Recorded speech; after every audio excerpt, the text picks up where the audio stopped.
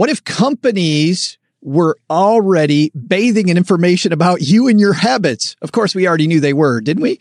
Don't the Russians already know that I wear a size 10.5 shoe? But who's doing the gathering? Why are they doing it? And what can you do about it? We'll talk about that weird brownies at midnight habit you thought nobody knew about, except now we all do, with thought leader Chelsea Brennan from Smart Money Mamas on today's Money with Friends.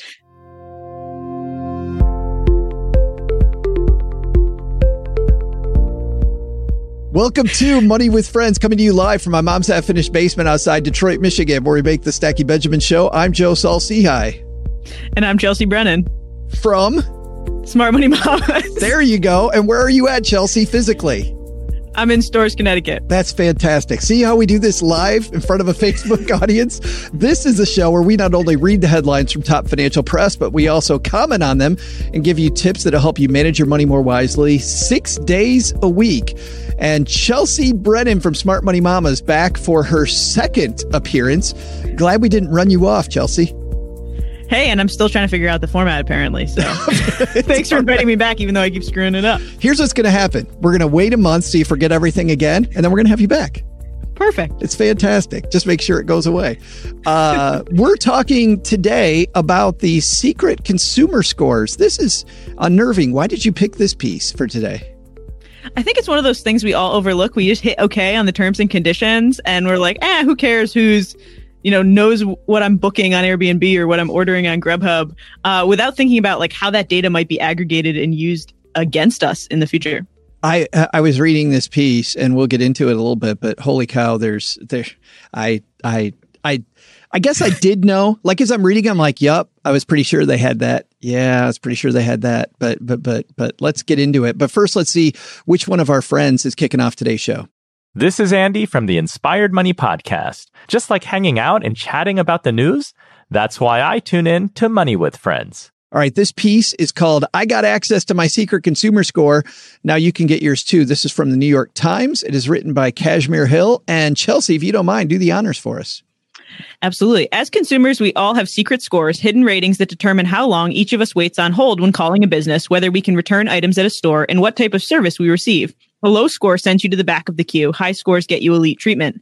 Every so often, journalists lament these systems' inaccessibility. They're largely invisible to the public, the New York Times wrote in 2012. Quote, most people have no inkling they even exist. The Wall Street Journal said in 2018. Most recently, in April, the journal's Christopher Mims looked at a company called Sift, whose proprietary scoring system tracks 16,000 factors for companies like Airbnb and OkCupid. Sift judges whether or not you can be trusted, he wrote, yet there's no file with your name that it can produce upon request. As of this summer, though, Sift does have a file on you, which it can produce upon request. I got mine and found it shocking. More than 400 pages long, it contained all the messages I'd ever sent to hosts on Airbnb. Years of Yelp delivery orders, a log of every time I'd opened a Coinbase app on my iPhone, many entries including detailed information about the device I used to do these things, including my IP address at the time. Sift knew, for example, that I'd used my iPhone to order chicken tikka masala, vegetables, samosas, and garlic naan on a Saturday night in April 3 years ago. It knew I used my Apple laptop to sign into Coinbase in January 2017 to change my password. Sift knew about a nightmare Thanksgiving I had in California's wine country is captured in my messages to the Airbnb host of a rental called Cloud9, and then the piece goes on from there. It's interesting, Chelsea, as we dive into this a little bit. I had a horrible service try to clean my lawn, just get rid of some of the leaves and stuff. We just moved into our house, so the backyard, the house had been empty for a little bit. I didn't want to do all the work myself. We hired a company to do it. They did a horrible job, so I disputed it. And then I got this feeling because right after that, I needed some handyman work done. And I went back to the same app. And I really had the feeling that inside this app, these lawn people that I was disputing had ripped me on the other side because nobody wanted to do my work. Like nobody. And I'm generally, I think, a pretty easy person to work with. But it turns out as I read this, it isn't just this one app. Like people on the other side that are doing customer service are learning as much about you as they can. Absolutely. And it's that thing about like how long you wait on hold.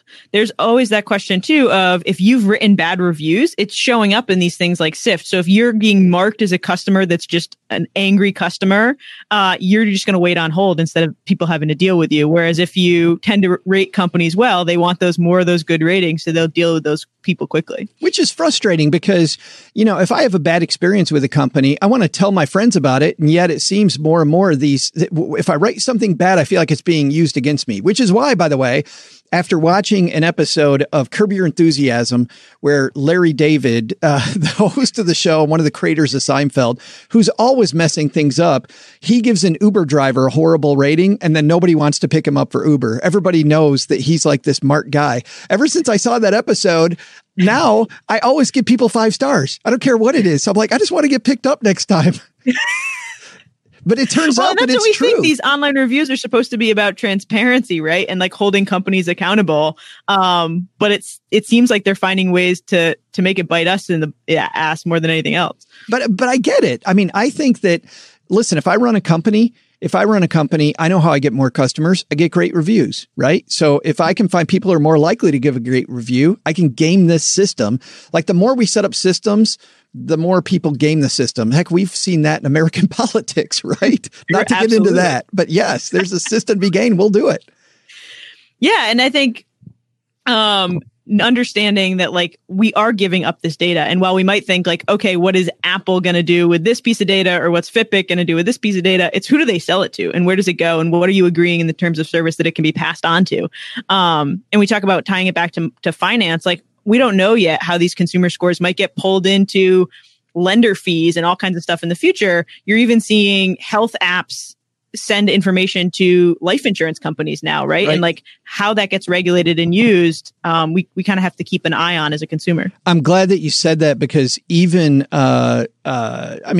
forever, insurance companies have been trading information. In fact, I remember when I would help clients fill out life insurance applications, at the bottom of every single one in fine print, and I'd make sure I went and found it, because I want to make sure that my clients knew that this was happening. All these insurance companies trade information back and forth.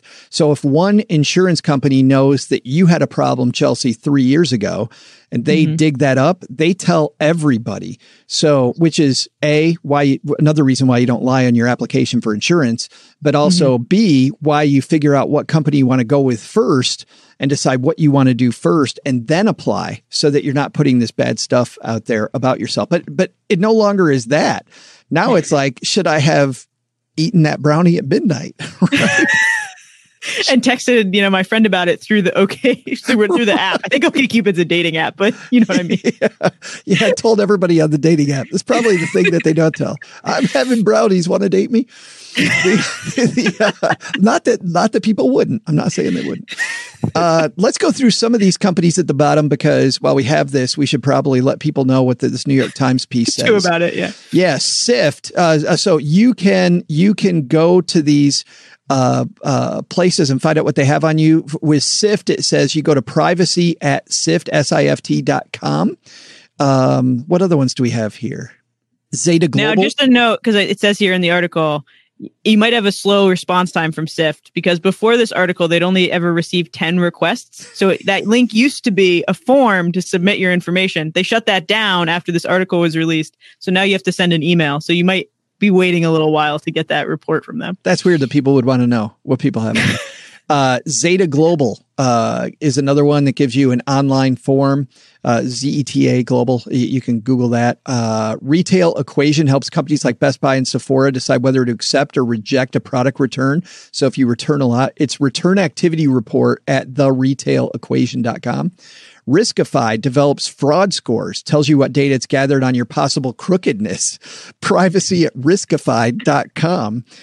Customer, cleverly with a K, Customer, a database company that provides what it calls unprecedented insight into a customer's past experiences and current sentiment, tells people to email privacy at customerwithak.com. Wow, that quote kind of makes my skin crawl. I know. Crawl with a K, right? Exactly. Just because the companies say they'll provide your data doesn't mean they actually will. The piece says, and then it goes on to say that Customer gave them the runaround. And then marked that you had a bad current sentiment in your report. Before we get to our big takeaway here, I want to ask you a question, Chelsea. I've thought about doing this before, about getting all my data from all of these companies. And then I think about this concept, which I learned early on when I was a training manager, teaching people how to do things. There was a concept in training called efficacy. And efficacy is, if I train you to do this, or if I do this, how much is it going to move the needle, right? So there's stuff that I can do and it seems cool. And then there's stuff that really moves the needle. I get all this information about myself from all these different companies.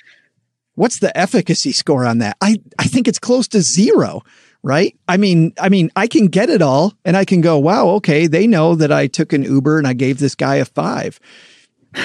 Can I do anything with that? Is there, am I missing something? No, I think you're absolutely right. So I will not be requesting all these reports because mostly it'll just freak me out that they have hundreds of pages of data and I can't get them to delete it. I think the biggest takeaway is just understanding what you're signing up for. So like if there's an app that's like, I'm going to track your whereabouts or like whatever, how many steps you take all over the place, understand that like that data is going somewhere else. And is what you're getting from the app worth the risk you're giving up? But in overall, like you can't do anything about what's already out there.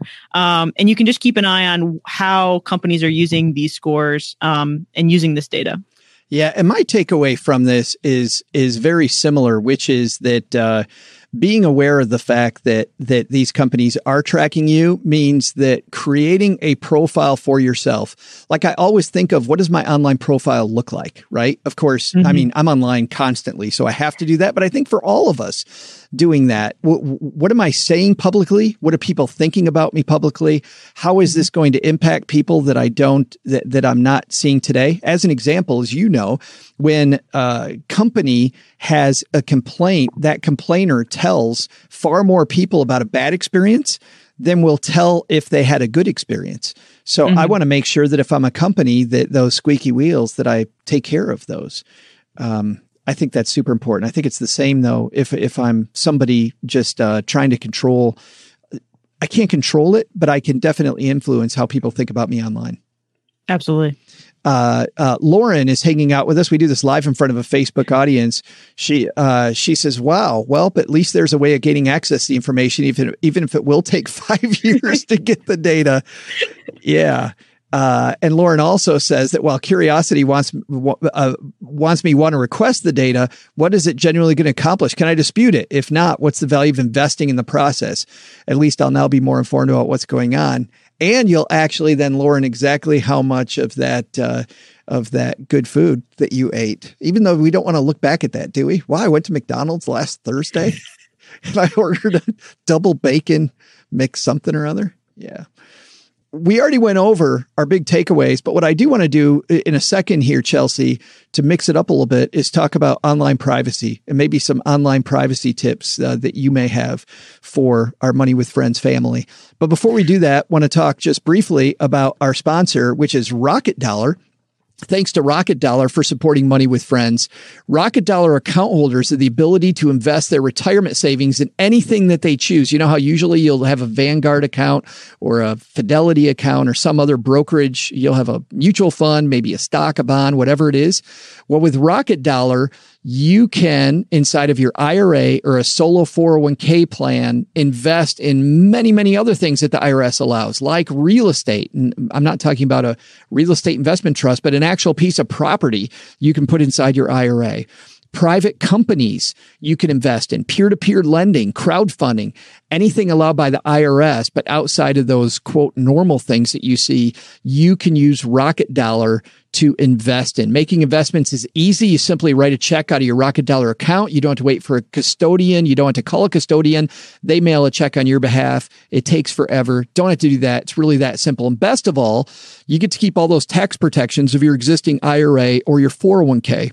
If you open a Rocket Dollar account today, you'll take advantage of a world of investment opportunities. You get all of this for $15 a month and a one-time $360 sign-up fee. Now, here's the deal, guys. If you're used to Vanguard, Fidelity, T. Rowe Price, other fund family funds, $360 sounds like a ton of money. If you've ever tried to put a piece of property inside of an IRA, $360 is nothing. is absolutely nothing. For our Money with Friends listeners, Rocket Dollar is also going to give you $100 off that setup fee if you use Money with Friends when setting up your Rocket Dollar account at rocketdollar.com/MWF. So go to rocketdollar.com/MWF. By the way, the Rocket Dollar team has been really cool about that. If you're interested in Rocket Dollar, they actually give you all the steps to make sure you get the $100 off. So rocketdollar.com/MWF. That can be complicated, Chelsea. And that's also not for everybody. Putting property inside your IRA. Absolutely. And peer-to-peer lending inside your IRA. Yeah. But if you're going to do it, I mean, heck, and you know, if you're investing in a friend's company, first of all, looking at specifically, why would you do that besides the fact they're a friend? But if you're going to do it, using your IRA money could be a way to get that done that wasn't accessible before. All right. Mm-hmm. Let's talk about this idea of online privacy, because all these companies are keeping track of you, Chelsea. What's one great tip for people to make sure that they keep their data where they want it? So I think the biggest one is to go through your phone settings and make sure you've turned off apps you don't want tracking your location or tracking your voice. More and more apps are having that function automatically turned on, so they're listening to your conversations, and you can turn that off in your phone settings. And then the biggest thing that we do is using a password manager like LastPass. I think a lot of our information is out there. The ability to hack into our accounts is just becoming more and more prevalent. And the better you can protect yourself, turn on two-factor authentication, be careful what you're saying in public forums online. But yeah, we're seeing with things like SIF that your data is going to get out there. You just have to protect yourself on the back end. Yeah, I love all that. I use Dashlane. I pay for Dashlane. I like it as well. People I know love LastPass. But having a password manager, I think, is huge. That's clearly my number one. I'll just do an add-on. You know, they say twice a year to change the batteries in your smoke detector. I like a couple times a year, do a Google search on yourself and see exactly what's on you, what companies have about you online. You don't have to email all these different places, but knowing what people think about you online and what is out there about you online, I think is a pretty important thing as well.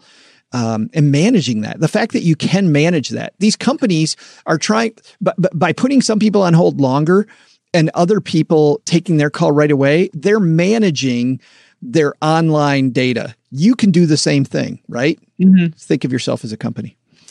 Chelsea, where do people find you? You can find me at smartmoneymamas.com or Smart Money Mamas on all social platforms. And at the start of the year, you've got a podcast coming. Yeah, the Smart Money Mama show will be released in early 2020. And are you going to use my name as a verb on that show? Absolutely. We're trying to find a way to work that in right now. You're going to try to Joe Saul see hi people. It's going to be great. For people who don't listen to Stacky Benjamins, that's over your head. But we use Chelsea's name as a verb sometimes. All right, everybody. On behalf of Chelsea Brennan from Smart Money Mamas, I'm Joe Saul see hi. We'll see you back here next time. Bobby and I tomorrow on Money with Friends. Bye-bye.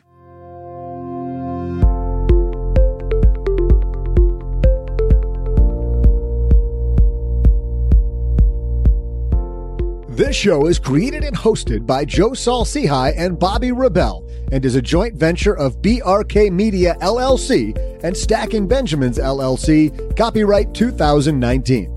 Taylor Eichenberg engineered this show and Ashley Wall is the producer. For a list of our friends who appear on the podcast, head to our website, moneywithfriendspodcast.com.